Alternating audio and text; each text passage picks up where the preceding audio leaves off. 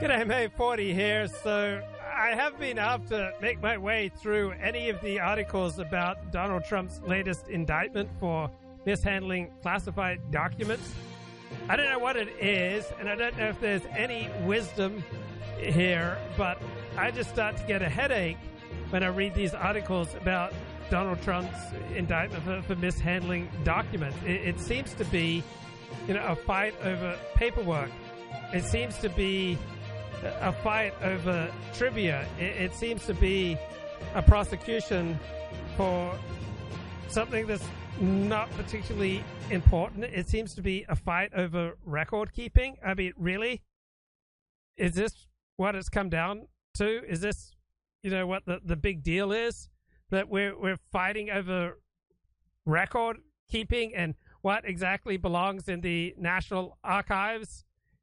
It just seems so minor. And then the other thing that grabs my attention is that there are all these articles decrying how Donald Trump is stoking anger and fury. And I think, to the extent I'm able to pay any attention at all, yeah, I do think Donald Trump is stoking anger and fury. But what the hell was the Black Lives Matter movement?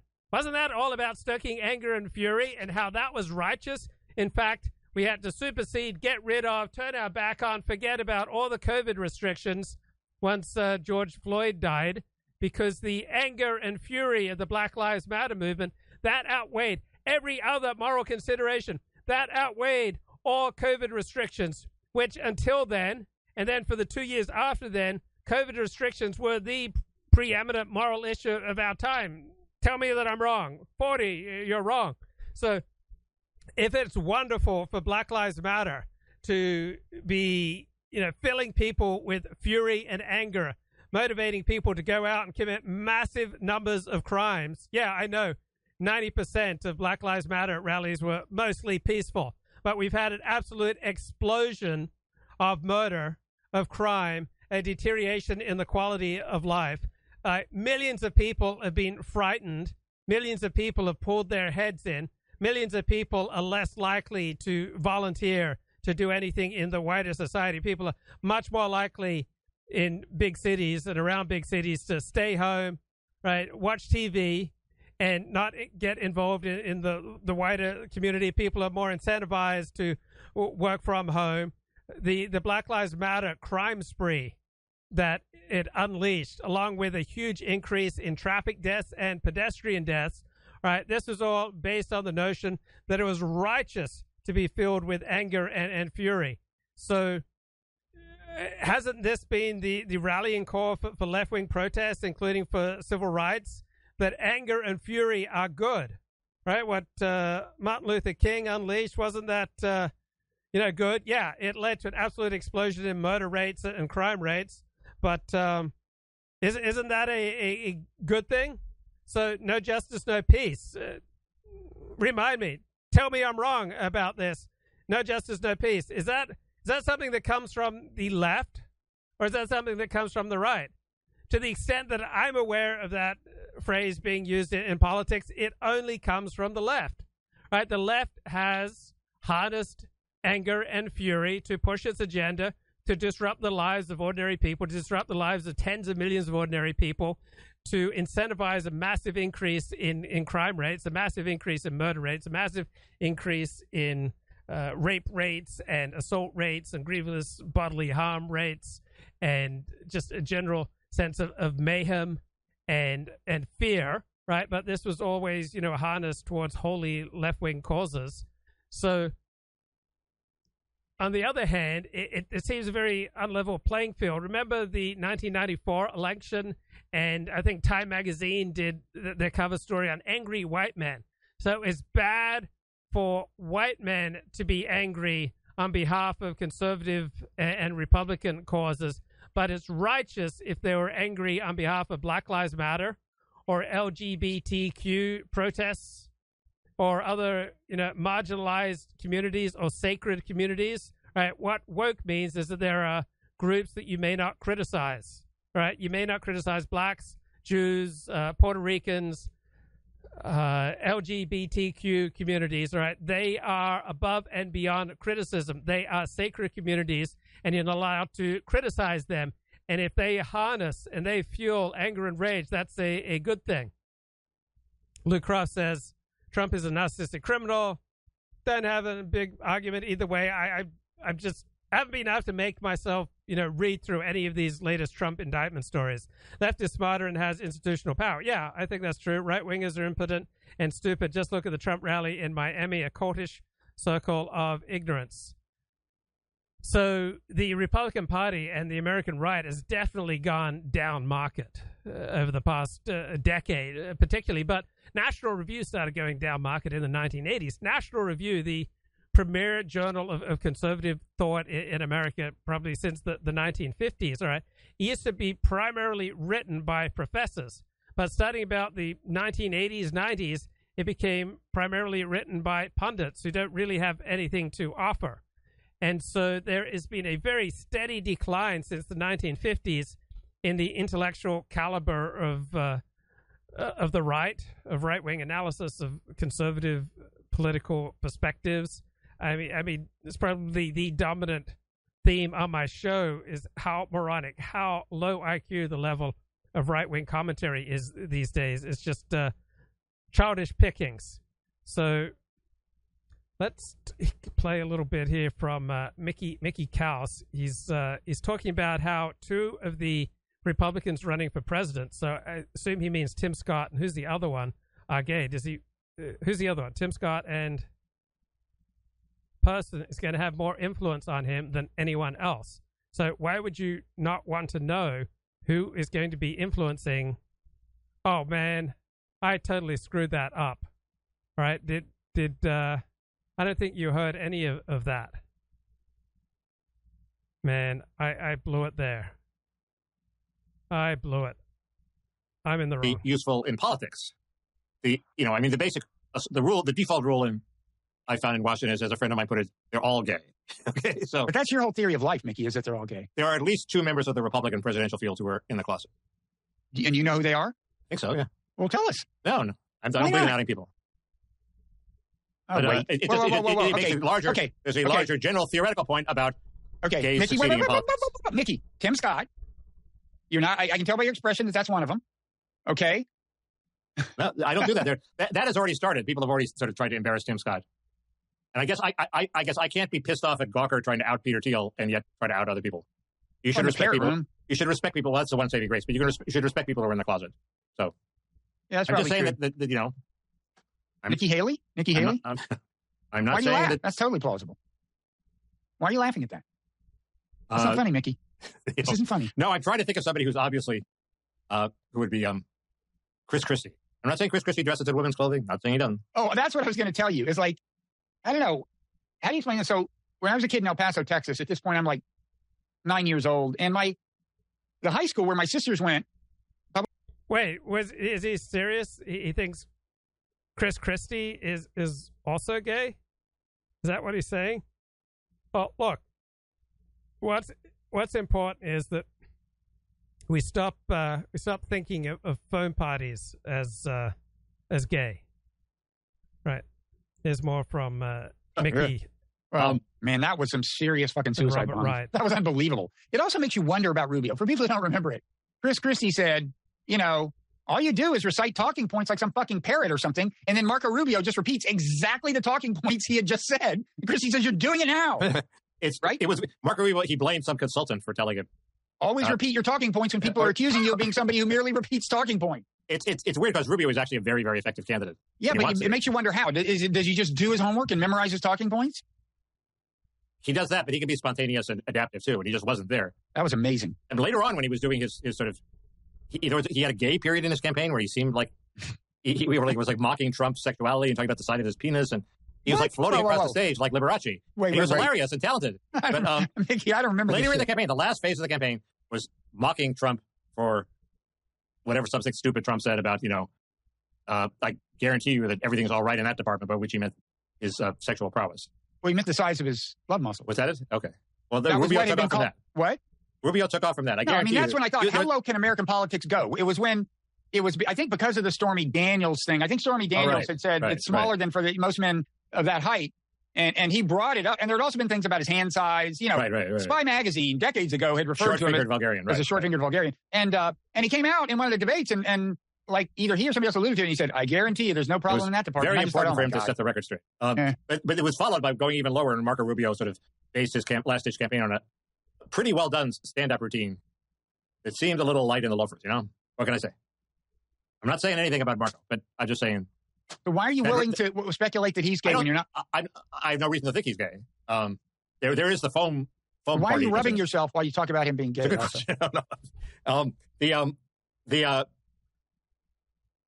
is the point.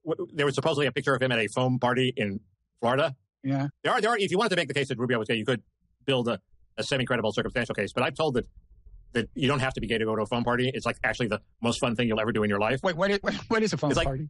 I guess you go to a pool and they spray foam around and you dance in the foam. That sounds like a giant bubble bath in your bathing suit. In your bathing suit. And it's like completely fantastically fun. And I know heterosexual women who've gone to them, and just we don't even know that Rubio was in this one because it was probably a fake photo. But it doesn't mean you're gay just because you go to a foam party. Okay, I'm glad I know that. Anyway, that wasn't my point. My point was just that.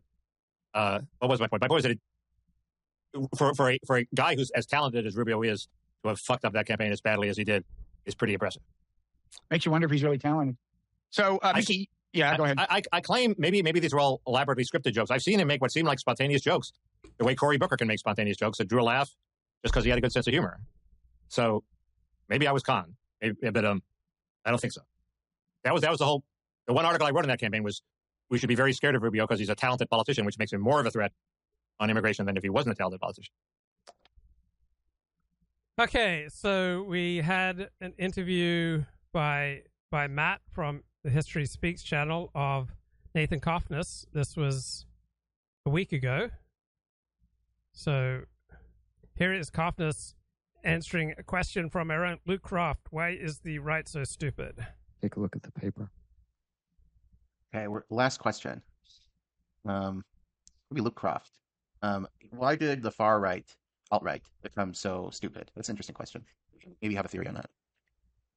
Well, I tweeted about this a few days ago. So conservatism and right-wing movements in general tend to become stupid. There, I think, are several reasons. One, why mainstream conservatism is stupid, and this is something that we disagree with, is I think leftism and wokeism are largely the logical consequence of the equality thesis. And so conservatives generally accept the equality, the premise that gives rise to wokeism, but then they deny its logical conclusions. And I'm not saying there can't be smart people who do that, or there can't be smart arguments. Take your position, Nathan. We're coming on you to state your views. So okay, I won't try to be overly agreeable. I think smart people are going to be disproportionately drawn to wokeism if those are given those two options. Now, when you start an alternative movement that does acknowledge race differences, as the alt-right did, first you get a lot of attention from smart people who are looking for a political alternative that is rooted in what they see as the reality of race differences. You also get a lot of people with nothing to lose, people who are just very disagreeable and kind of against the world in general and just want to make trouble.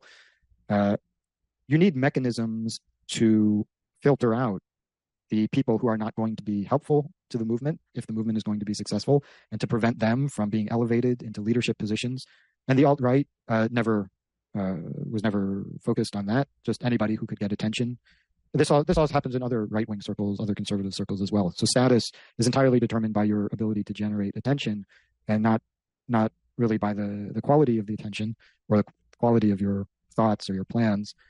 So that's why right-wing leaders in general are much more often grifters than their leftist counterparts. Of course, you have grifters on the left too, but just the landscape on the right is dominated by grifters. And of course, the leaders of the alt-right were emphasized the Jewish stuff as linchpin. A very important element of alt-right ideology, which was a wrong theory, the wrong theory, which gives rise to further stupidity, which attracts people who a mixed bag, and yes, and then it spirals out of control as it did. Yeah, so I'm just going to push back a little bit on your first answer, Nathan. I think quite naturally. So yeah, I just to reiterate, as I said earlier, I don't accept the premise that because something is environmental, that therefore we can change it and should change it in terms of transforming culture. So if it is environmental, we don't know how to change it.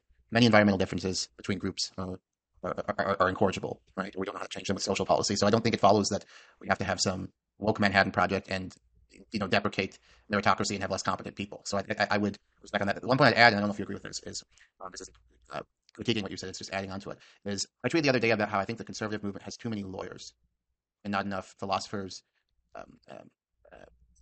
artists, novelists, historians among its intelligentsia. I just think there's oversaturation of lawyers among intellectuals on the right. Do you think that's a problem or no? Well,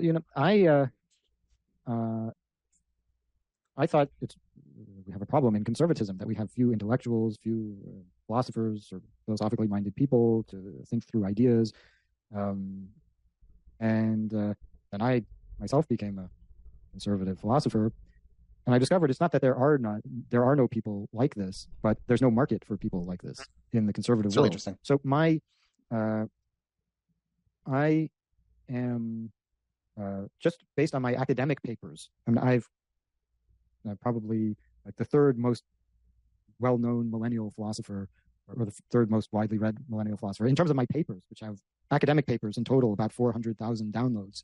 I can believe that because I can't think off the top of my head of any other millennial philosopher. Will MacAskill, I say, would be one. Kate Mann, probably two. Okay. But in terms of papers, I'm definitely number one. My articles often do very well, just in terms of clicks and generating discussion. But I can't publish in legacy conservative outlets. They don't care what I have to say. My stuff gets rejected just based on the title. If I say, "Are you interested in this?" They'll just say, "Yeah, no, we don't care what you have to say." And so what they do, they publish an endless stream of articles on the same ideas about Chuck Schumer's a hypocrite, and Elizabeth Warren's not really a 30-second Native American. I mean, it's like, So why they just don't want to hear from somebody like me, because the idea of challenging their audience in any way is not something that they're interested in. The idea of entertaining subtlety or ideas that go beyond the very basic ideas that they're familiar with, they're just that's not part of the conservative movement. Yeah, I think that's a serious problem, I think, for the right, that they really are hostile to intellectual life, I think, in the way the left isn't. As absurd as we may consider many premises the left has, there is like more of a respect for intellectuals in the left than the right. I think the right is very much drunk on populism right now. Yeah, but there were supposed to be a small number of intellectual conservative outlets, but it's largely fake intellectualism. Yeah, I agree with that. All right, we're going to get one more question, and then I got to go work out. One more question from Nathan. Okay, let's play a little bit more here from History Speaks. Matt talking with Nathan Coppens. That it's all just in our minds, and it's all just a psychological, sociological question, and not really a philosophical one. Then you're probably just... So most of the first 20 minutes of the interview is a discussion of morality. Does morality exist outside of our minds? All right. Is there, for example, a transcendent reality to morality? Or according to Coffness and also to Matt here, morality is just something that's purely subjective that exists in our minds. You're just going to drop out of the field. And then everyone who's left will be, or most of the people who are left are going to be moral realists. And so a moral realist who believes that there are systems of morality that exist outside of the human mind. So that there is a reality to moral systems above and beyond individuals' subjective perceptions.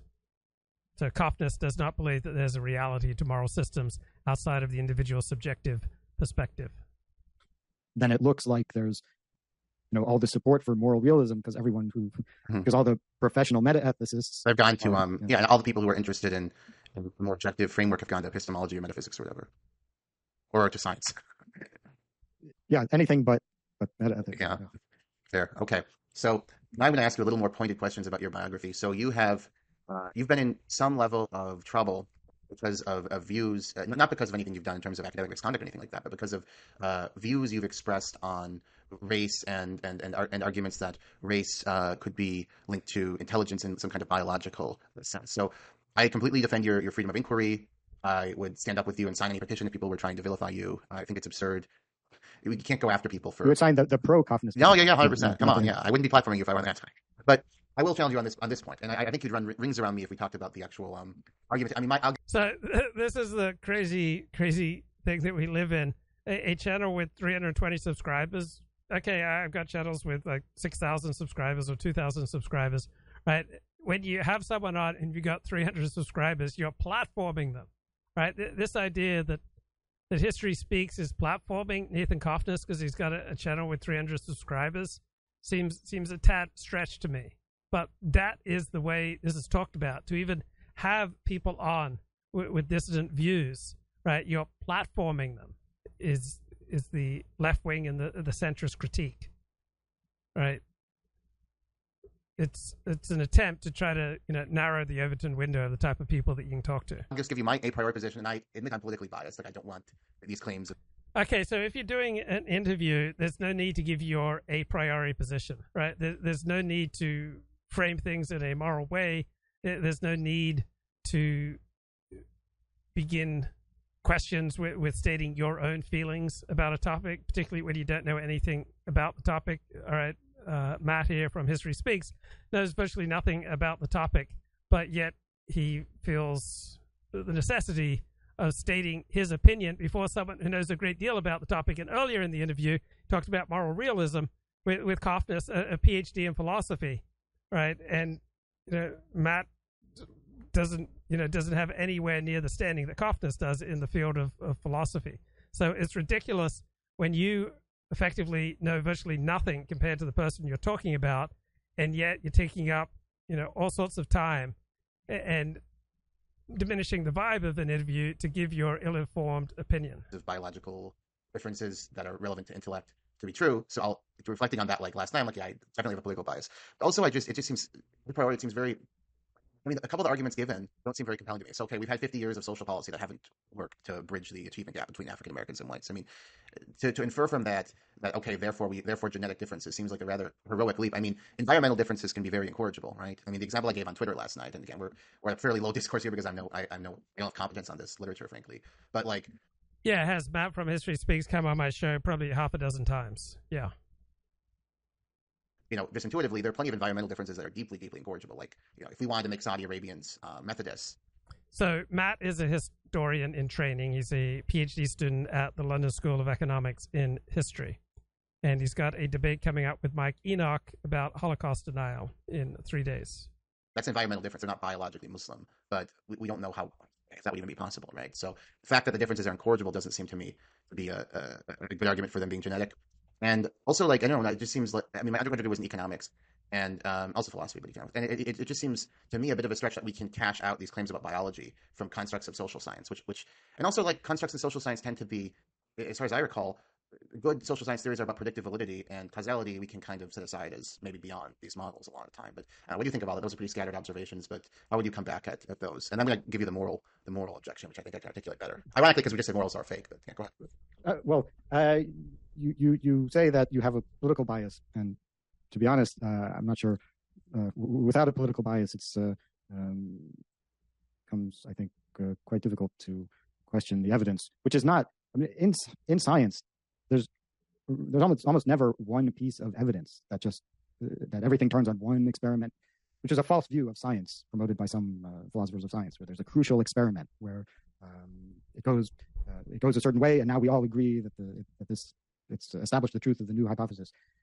There are many, many lines of evidence, and in the case of a biological basis for race differences in intelligence, everything points in the same direction.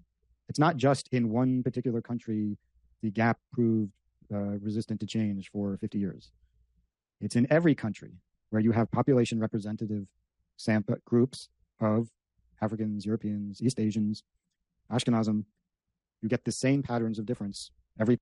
Yeah, so just taking these basic facts of life into consideration, I just don't see how you can develop an intelligent or wise understanding of reality, denying that different groups have different gifts, right? Just such a commonsensical, obvious realization that evolution has worked in effect on people as well as animals, and different peoples evolved completely separately for hundreds of thousands and millions of years, developing different personalities, different forms of social organization, differing levels of intelligence, right? Sometimes it's adaptive to not be so intelligent. If food is easily available, all right, why would you want to burn up, enormous resources thinking about things when, food is just there to grab, year round, right? So in some settings, intelligence is, highly necessary to get through long, nasty winters, all right?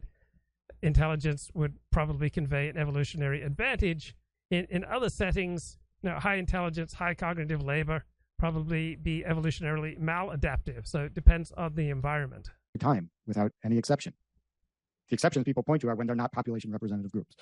But when they are representative, it's always the same. It's always the same. When you give intelligence tests, it's the same pattern of differences. You'll get crime rate, it's the same pattern of differences. Legitimacy, educational attainment. And when you come up with some sociological story for the differences in one particular society that might seem plausible, you will be able to find societies where it doesn't apply, and yet you have exactly the same outcomes. And now in the case you said, with Saudi Arabia, we have no idea how to turn them Methodist, so that shows that even though an outcome can be cultural, we might not know how to change it. But we do know how to change it. It's just that we don't have the political will or the ability to change it. But if you took everyone in Saudi Arabia and had them adopted at birth and raised by a Methodist, they'd be Methodist. And you could airdrop them back into Saudi Arabia. Now everyone in Saudi Arabia would be Methodist. Now, we do that. We have a version of that for testing race differences, which is cross-racial adoption studies. And it always turns out that by the time they become adults, so heritability of IQ is very low in children. So adoption can have a large effect on IQ in childhood.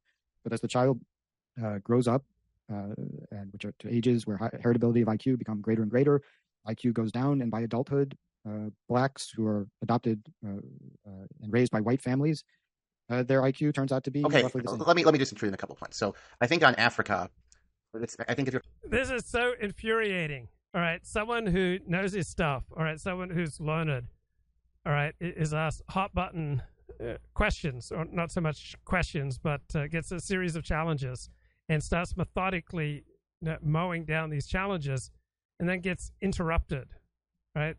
So this is how the world works, all right? People will walk all over you to the extent that you allow it, right? People will abuse you to the extent that you allow it.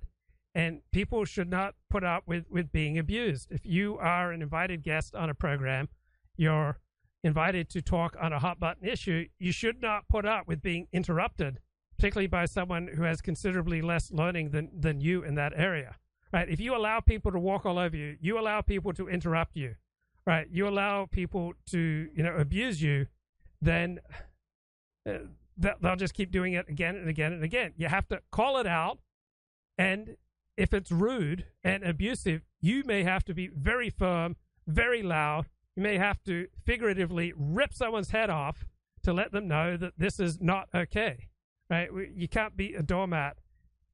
We're comparing whites in Africa and blacks in Africa. There's just such an obvious differential history, and not just in terms of discrimination, but just in terms of obvious cultural differences. I think it's just not a great example.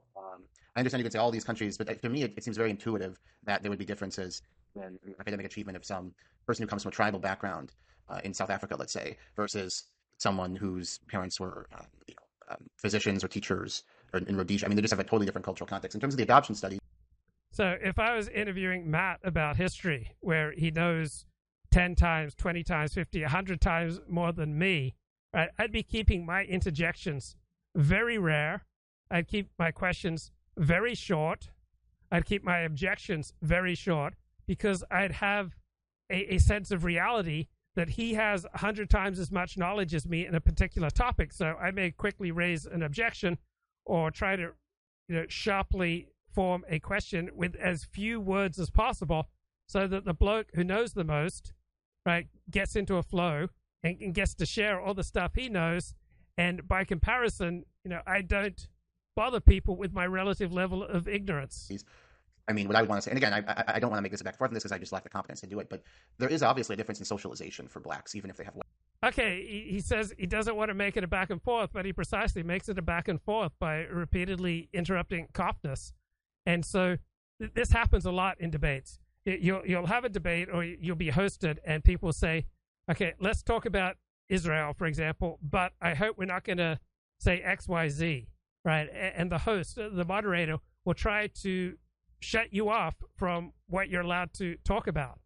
So the host here, Matt, says, well, I don't want to make this a back and forth because I don't know anything, but he precisely makes it a back and forth by repeatedly interrupting the guest who actually has expertise in the topic. So you have to call people out when they do this to you. Because if you just allow people to roll over you, they will do it again and again and again.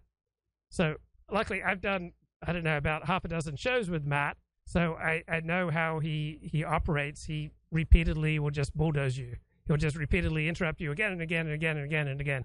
He just can't help himself from interrupting you.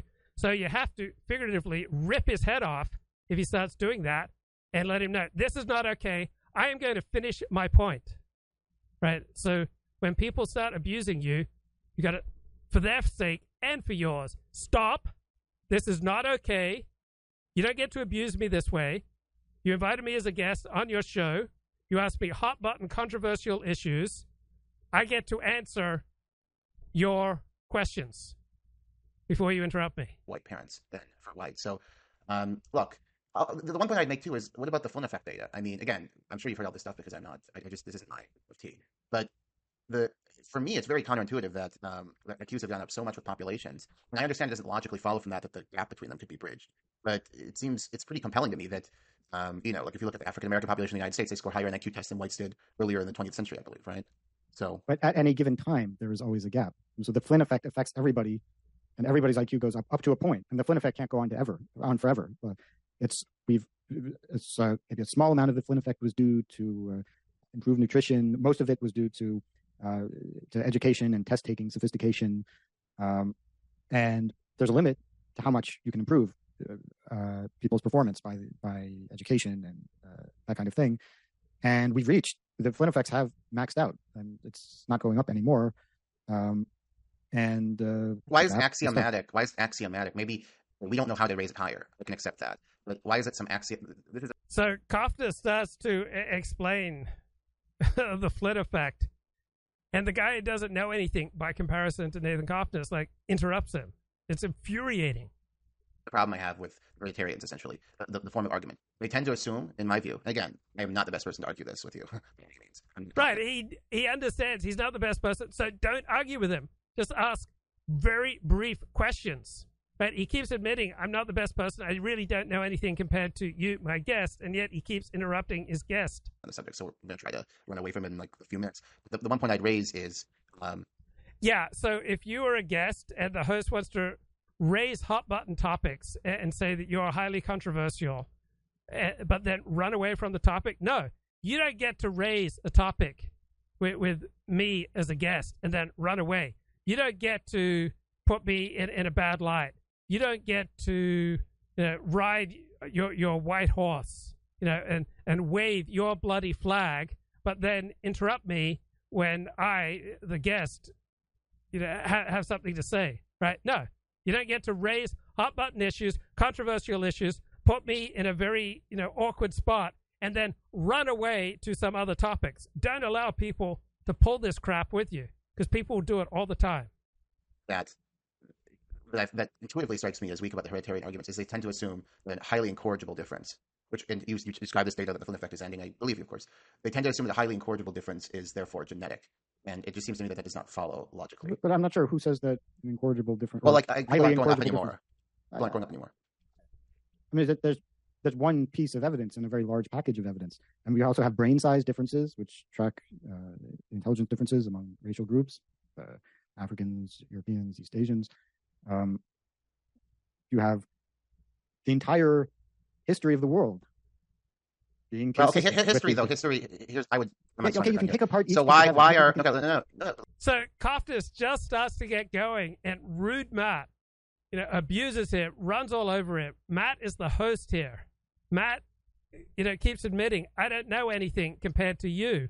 And yet, just when Coftis starts to get going, starts to make an answer, rude Matt just abuses him, just runs right over him. The relatively ignorant person keeps interrupting, destroying the flow of the person who actually knows something and doesn't allow him to develop any of his points. So if you're ever a guest in these kind of situations, say, no, I get to finish my point. You don't get to abuse me. You don't get to interrupt me. You don't get to hog the mic. You don't get to go off on all your different tangents and then interrupt me when I start to make sense of your stupidity. Let me challenge you on history because there I can actually articulate myself. So people in the Near East, including, for example, Coptic Egyptians, my mother's Coptic Egyptian, they score low. They are descended from the ancient Egyptians as far as we know, right? An incredible civilization. They score low on these tests, right? So are we going to cash out from that the ancient Egyptians were stupid? I mean, and all the Near Easterners generally score low, including Christians who are not mixed with people from the Gulf or whatever. So I guess the Near Eastern IQ scores tend to me to be an argument in favor of environmentalism because this is the time to blow the rape whistle and say, I'm being raped here, right? And I'm not down with it. The cradle of civilization, yet they're low on these tests of cognitive ability. Well, everybody is an environmentalist to some extent. Everybody acknowledges that the environment affects your score on the test. It's just that the question is, when raised in equal environments, are there gaps on average between? So you can only make this determination if you're comparing populations that are raised under comparable. So my problem is I think you just cannot. I'm sorry for interrupting you, Nathan. I'll let you finish on this one. I'll do something else. But the last point I make is I think that you are. So we're talking about 6 times Matt is interrupted here. Has Coftis gotten more than 60 seconds to ever respond?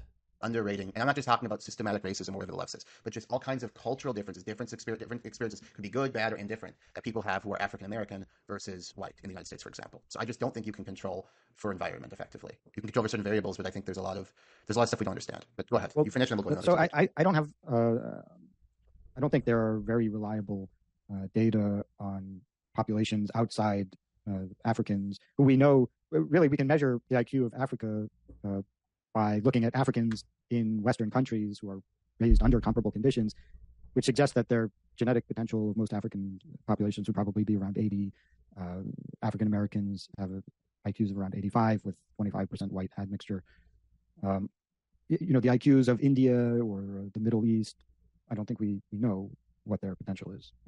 I guess. Look, I have political biases on this. And he interrupts him again. Right? Did Coftis even get 60 seconds to start to develop a point? I think we're going to bore the audience. Go back about this because I have political biases. Oh, we're going to bore the audience. Yeah, you're going to bore the audience because the ignorant person keeps interrupting the person who actually knows something. I'm not well read in the subject. I defend your free speech 100% on it. Carry on with the research, but I don't intuitively buy that we can cash out from these social science models, these claims. So do you really believe that the Congo and Korea have exactly the same innate potential, and it's just? I'm not describing a view that I have. I'm describing skepticism of a view that you're putting forward. I don't know what the potential of my view genetically. Well, there are differences between populations because genetically isolated populations diverge.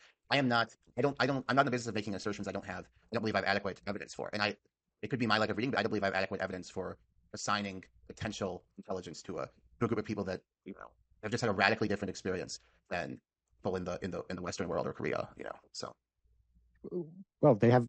Where does the different experiences come from, and why are they acculturated differently? This is related to another thing I think we're going to talk about, which is the Jewish question, because my explanation for why are there Jews everywhere in prominent positions is largely due to intelligence differences. Now, if you say, well, there's no difference between Jews and anyone else, then the conspiracy explanation becomes much more very attractive. This actually goes to a transition question I have, and it relates to the clamping the bow on this race realism stuff. So we agree that the differences in academic achievement and ability exist. That's just a fact on these tests, right? Why is that not enough to fight we'd agree to fight together, like DEI, affirmative action, these things. Like I'm 100% against this stuff. I think it's Sisyphean to try to make all groups equal in society. But why is it enough just to say there are these differences, and we don't know how to change them? Why do we have to make incendiary? And again, I defend your right to do it. You shouldn't be punished. And if anyone goes after you, I'll sign any petition you want me to. But why do we have to make arguments that are incendiary? Is there any political benefit to it? Like, why can't? What is wrong with my argument that these differences exist? We don't know how to change them. Therefore, if we do these DEI things, affirmative action things, it's going to have less meritocracy.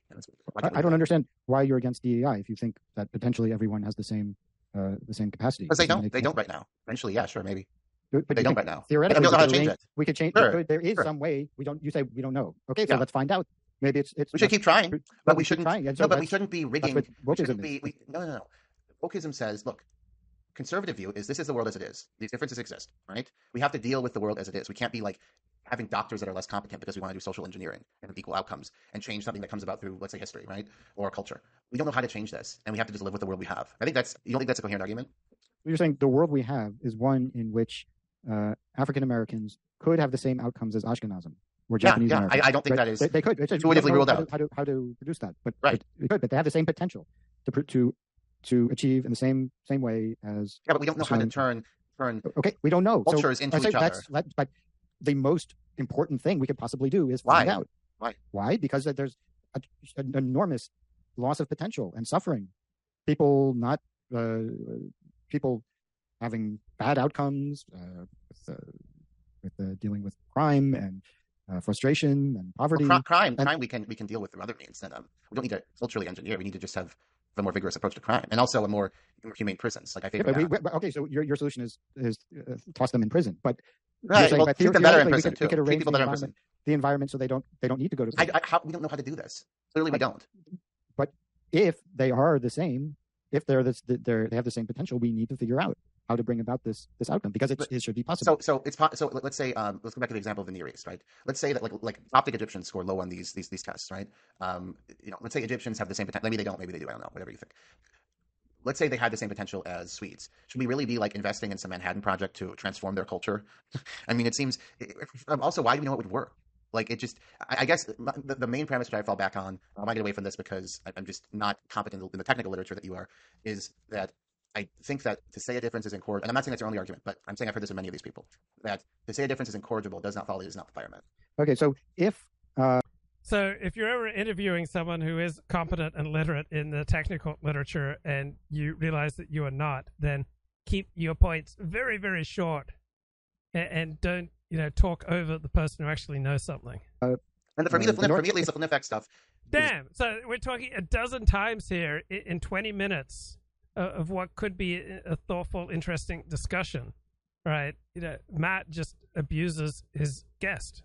Me some more additional skepticism because I don't think many people would intuitively think, well, the African American community today is intellectually superior to whites for most of American history, which is what the data seem to show. So North Korea is one, I don't know exactly, one of the poorest countries in the world, right? Mm-hmm. People starving, huge parts of the country, basically everything outside the capital, extremely undeveloped, primitive in every way. Mm-hmm. If the North Korean regime fell and they opened their borders, then the world would show what they think of their potential. There would be a Manhattan Project. There would be everybody would be investing in North Korea because we know that even though it's the poorest country in the world, in 40 years, they're going to be exporting computer chips. Okay, maybe because we know that. Why is Ukraine before the war? Obviously, the war is you can't talk about. Why before the war did Ukraine have a lower GDP per capita than Botswana? This is a great point that Nathan Kopfness was just starting to develop when he gets run over by a rude host. Ukraine is one of the poorest countries in the world. They're overwhelmingly white. Okay, it's caught in a tug of war with the West and Russia. I don't think that anything I'm saying implies that environment can't affect outcomes. Right, you're not implying and that there can be political factors that stand in the way of certain interventions that ideally we would like to perform. I guess the one point I fall back on, and I'm going to run away from this because, again, I know I'm not competent on this subject, but and I care about it. Like I have a political bias against your view, so I'm not going to pretend that's not the case. But I just think that just because we can't change something, we haven't figured out how to do it yet. In the context. So Matt, that also is illustrating something here. You can get away with a lot in life if you both if you're just honest, right? So he's honest that he doesn't really know much in this area, and he's honest that he's got a political bias. So if you're honest and upfront with people, even though he's incredibly abusive and rude as a host, right, it's so much easier to forgive because the guy's, straightforward about where he's coming from. Stuff like social policy, which is a very clumsy, and education, which is a very clumsy politically influenced domain. I don't think it follows that. I don't think that's strong evidence that we can't do it. And I also don't think that we need to just say, okay, let's just change every standard and abandon meritocracy to achieve racial equity. I think you can make a very coherent argument against these things without. We disagree on that maybe, but I think you can make a very coherent argument that just says the differences exist. We don't know how to change them, so we're not going to make the admissions process to institutions or admit people to medical school with lower MCAT. I mean, there's many reasons not to do that without like these arguments. But you have a free speech right to engage in them. And I guess that leads to my next question. Have you, for these views, how on earth did you get? I mean, like, I'm on the political right, and I'm like slightly, I want to defend your free speech rights, and I do, but slightly like, But how on earth did you get a position at Cambridge with your viewpoints? Like, how did some woke people try to go after you? It's just it's remarkable to me that you did. I mean, I'm glad you haven't been terminated or anything, but how did that happen? Well, I wasn't hired on the basis of my work on race differences. Other things which doesn't always get as much attention on Twitter, but actually most of my work was on philosophy of biology and metaethics. That was what I was hired for. The UK is about 10 years behind the United States when it comes to wokeism. Agreed with you. So I never got a job in the United States. I've generally been a lot more successful in the UK. Mm-hmm. After I was hired, there were 2 petitions to fire me. So first there was a very kind of weak hit piece in the student newspaper, and that was picked up by the Daily Mail. So I was in the Daily Mail they're saying I'm a racist. And then there were 2 student petitions. Daily Mail is like really trashy tabloid, though, right? Yeah, they just publish any garbage that will get clicks. They don't really have politics. I think they just want to like have really inflammatory shocking headlines. No, it's just for clicks. That's what I care about. Go on, yeah. And interestingly, both petitions to fire me were started by American students, like female Americans, women, both women from America. Yeah, I mean, I agree. Like my experience in Britain, I have to say, my first year, I was like at LSE, I was kind of hunkered down. I was like, okay, I'm ready to go. I'm not going to say anything I don't believe, but I'm ready to be like blasted with both barrels from woke people. And no, it never really happened. And yeah, I think it's in terms of the feminism, it's more woke than it is in terms of like race politics. I mean, I think it may be too because the British have a pretty compelling rhetorical narrative that's snappy. Like if people say, "Oh, the colonialism, you're so evil," white British people, like they can just say, "Well, like British Empire is the one of the prime reasons that slavery, at least in the old sense of traditional sense of slavery, is largely a thing of the past in the world." Well, also they seem to be more worked up about the trans stuff. Mm-hmm. Yeah, I know that. Even in America, I know it's a big thing in America, but they're really out of their minds when it comes to trans stuff in the UK. Yeah, so I noticed that gets a lot of oxygen. Yeah.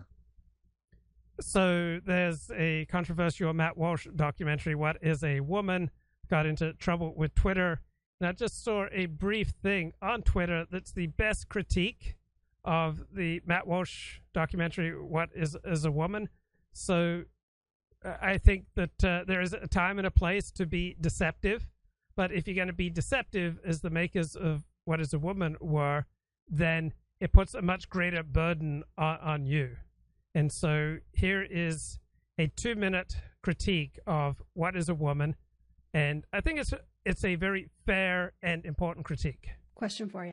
How would you feel if I invited you to be on my documentary? But I invite you using a fake name. I've made up a fictional organization. I lie to you about the premise of the film. I lie to you about who's producing it. I don't tell you that I plan to use the film to mock you, that it will incite harassment and death threats against you. Let's talk about What is a Woman, a documentary produced by Matt Walsh and his team at the Daily Wire.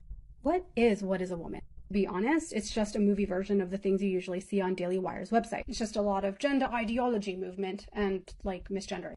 That's all just table stakes with these people, so let's just leave that aside. What you do need to know about this movie is that the Daily Wire and its employees created this elaborate ruse of fake names and fake organizations to trick people into being in the film. We're not talking like, oh, they exaggerated or lied by omission. No, they fully made shit up. I know this because my college professor contacted me recently to let me know he's in the film without his consent. Sure, he agreed to be in a film, but not this one. He shared the emails with me, and now I'm making them public for the first time. Let's look at a Daily Wire interview request. My professor didn't hear from the Daily Wire. He heard from a woman named Rebecca Dobkovitz. She contacted him about an independent documentary about transgender and LGBTQ communities. When she asked for a funding source, she said they were being funded by a benevolent source that would like to remain anonymous. My professor says that when he arrived to do the interview, they hid Matt Walsh from him until the interview started. That way they could still capture some footage, just in case he recognized Matt. The key thing here is that my professor revoked consent in writing once he found out what this film was really about, but they just ignored his emails. All of this, by the way, squares with what a trans activist named Eli Ehrlich shared with the public last year. Last February, Eli said that she was contacted by someone named McKenna Lynn from the Gender Unity Project. McKenna represented herself as a curious and well-heeled grad student who was self-funding her own documentary about the LGBT community. But Eli did some digging and learned that McKenna Lynn was really McKenna Waters, a producer for Matt Walsh. She also learned that they didn't just make a website for their fake organization, they actually registered it as a real LLC. That LLC is registered to Justin Folk, the director of What is a Woman. Daily Wire hasn't shut the fuck up about this documentary since they launched it last year. But this they never mentioned. Okay, I think that's a pretty fair critique and a different perspective on the Matt Walsh documentary that gets so much traction in right-wing circles. Okay, one of the dumbest things going on in the news media, and particularly popular with populist right-wing pundits such as Tucker Carlson, is all this conspiracy theorizing about UFOs. All right, and it's just so many acquaintances of mine are really, thinking that there's something in this, this new talk, new revelations about UFOs. All right, I don't buy any of this UFO stuff. It seems completely far-fetched. It just seems absolutely moronic. And luckily, Decoding the Gurus did a pretty good interview on their Patreon here with Mick West, a journalist, on UFOs and conspiracy psychology. Are skeptical after what's already revealed and what more is promised to be delivered. But I'm wondering, from the deep dive that you've done into the material that's been released, how you would characterize what's come out over the past couple of years with these releases. It's not very compelling in terms of making the case that these are alien spaceships or even any kind of advanced technology. There's really nothing in any of the videos that unambiguously demonstrates anything anomalous.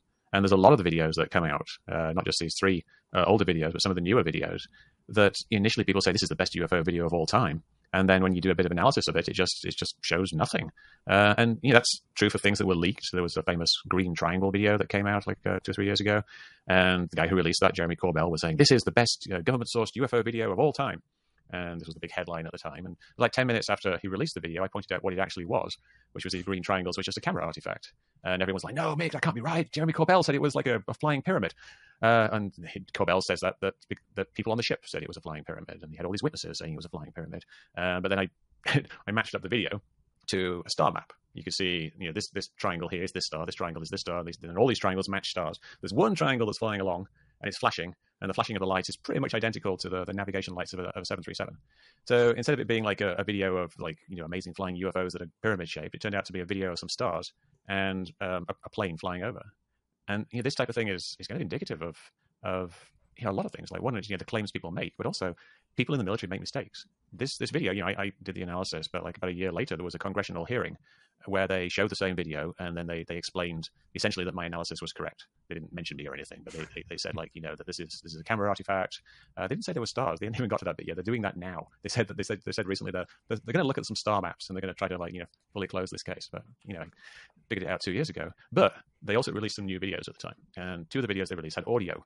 And the audio was the guy who was called the Snoopy team leader, which sounds like a silly name, but Snoopy stands for like systems, operations, and integration, or something, some acronym. But it's basically the people who are tasked with taking video and photos of things that approach the ship. So they stand on the bow or the railings, and they have the really big cameras or the night vision, and they take video of things. So this guy's talking about what he's looking at, and he's saying, Snoopy team leader, blah blah blah blah. I'm at this location, this time, this angle, this speed, looking at 3 unidentified aerial systems, which is military speak for drones, essentially. And they're showing this video, and there's these 3 things, these 3 triangles in the sky. But those 3 triangles, they weren't drones. They were stars. There weren't even any flashing lights in this one. It was just 3 stars that he was looking at. And this happened twice. These are 2 different videos. The exact same thing. Like the guy's like, USS Russell looking at the bow. This is like unidentified aerial system, which is, I think he said like 400 feet off the bow. And it was the star, I can't remember, it was a Capella, I think. So it's a known star. Only said it was flashing red, green, and white, which is the colors that Capella flashes. It's one of those stars that twinkles in different colors. So military people make mistakes, and this has been revealed over and over again. They released a video of what they said was a drone in infrared, but it was actually a plane. And they haven't even owned up to that one yet. It's obviously a plane. Anyone can see it's a plane. But there's this kind of, I don't know, there's this thread of mistakes running through all of this UFO stuff coming from the government. And I guess it shouldn't be surprising, should it? I mean, the atmosphere and even the ocean is visually speaking, an inherently ambiguous place. And people... Wow. Laura, is it Laura Schlesinger? No, that's Dr. Laura, but Laura Ingraham, man, she's had really bad lip job. I mean, I have seen so many awful lip jobs that are just painful to look at.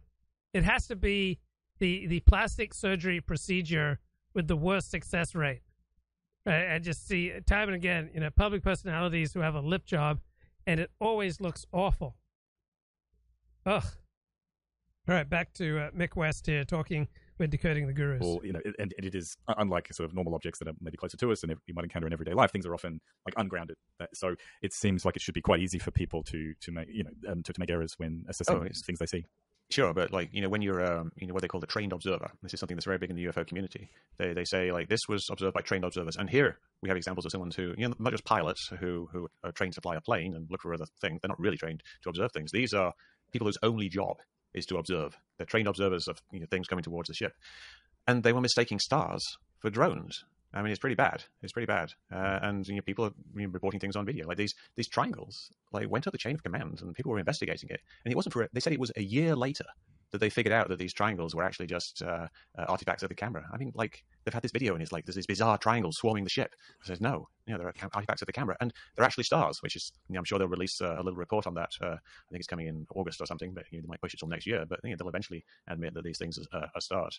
But yeah, it's not a good look. And even the more recent videos, they're showing videos now saying, "Look, we've solved this case." And they show a video, and it's like 3 dots moving around on the screen, and you can tell obviously it's just the cameras moving around that's making these dots move around. And they were saying this is something that we all thought was anomalous at the start. The pilots couldn't figure out what it was. They tried to catch up with these 3 dots, but they couldn't catch up with them. And it was just 3 planes off in the distance, and it was moving around because the camera was moving around. They couldn't catch it up because it was 100 miles away. And there's more. I mean, I could keep going, but you get the idea here. It's what's going on. The interesting thing there is a little bit that I find it fascinating with the UFO community that they have a kind of selective charity which they apply, whereby eyewitness accounts, like you said, trained pilots or whatever that have accounts of observing a UFO are treated as if to disagree or to at least to propose alternative explanations for what they observed is like insulting of their expertise. But on the other hand, they're very clear that you should always be skeptical of everything that the government says and does. So it's like there's a hyper skepticism towards any narrative that contradicts or says they investigated UFOs and they didn't find enough evidence to find it credible. And then on the other hand, there's like a hyper charity or credibility extended to eyewitness testimony. And it's interesting because it's often in the same conversation, sometimes in the same paragraph, that both of those approaches are deployed. It must be frustrating to deal with. Yeah, it's kind of understandable though that you would treat 2 things differently. One is kind of an organization doing things, and the other one is an individual doing things, just speaking for themselves. So if you think like a government spokesperson saying we don't know anything about UFOs, it's very different to a pilot saying I saw a UFO once. So you think the government spokesperson is doing their job. Pilots, their job isn't to lie to people about seeing UFOs. So I think it's kind of understandable that you would get that. But there is this kind of a veneration for pilots and military pilots in particular. And if I say things about pilots, not about them, but just to question their accounts, it's viewed sometimes as a grave insult that I really should apologize for. What I'm doing is saying, well, maybe he was a bit mistaken in judging the size of this object or the distance away that this object is. And that's basically all I'm saying, that pilots are humans. They can make mistakes. And pilots do make mistakes. I've been talking about the other mistakes. Pilots themselves, they're not immune to mistakes. Sometimes pilots fly into the ground because they misjudged how high they were off the ground. This is something that happens. There's a famous UFO pilot, Commander David Fravor. He didn't fly into the ground. He's a great pilot. But he says that when he was engaging with this Tic Tac object, this supposed Tic Tac object, he very deliberately flew down very slowly. And he explains why he does this. He's explained this several times. times. He says, the sky, the sea looks the same from 2,000 feet as it does from 8,000 feet. So if you're not careful, you'll misjudge your altitude and you'll fly into the ocean. So you should descend towards the ocean surface slowly. So he's admitting there that pilots make mistakes, and you have to be careful and you have to be aware of these mistakes. And yet we're also meant to take everything that he says about the observations of a Tic Tac object that he's never seen before as being like the word of law, like written in stone. It must have happened exactly like that, when it probably didn't. Yeah, you must respect the lived experience of UFO conspiracy-minded theorizers. So where have I been the past 9 days? Haven't done any live streams for about 9 days. Well, I guess the more good things I've got going on in my life, the more love I've got in my life, the more, human connection that I've got going on in my life, the less inclination I have to live stream. Also, I like to periodically take, a good step back for a few days, a week or so, and just reassess, what the hell am I doing? Let me just spend more time reading, contemplating, journaling, stuff like that, instead of just doing these live streams out of habit. But, question how I spend my time, my resources, what I want to do here, what exactly am I going to, contribute to the stream of life? What can I do that is helpful to people? Okay, I think that will do it for now. Back to the love. Talk to you later. Bye-bye.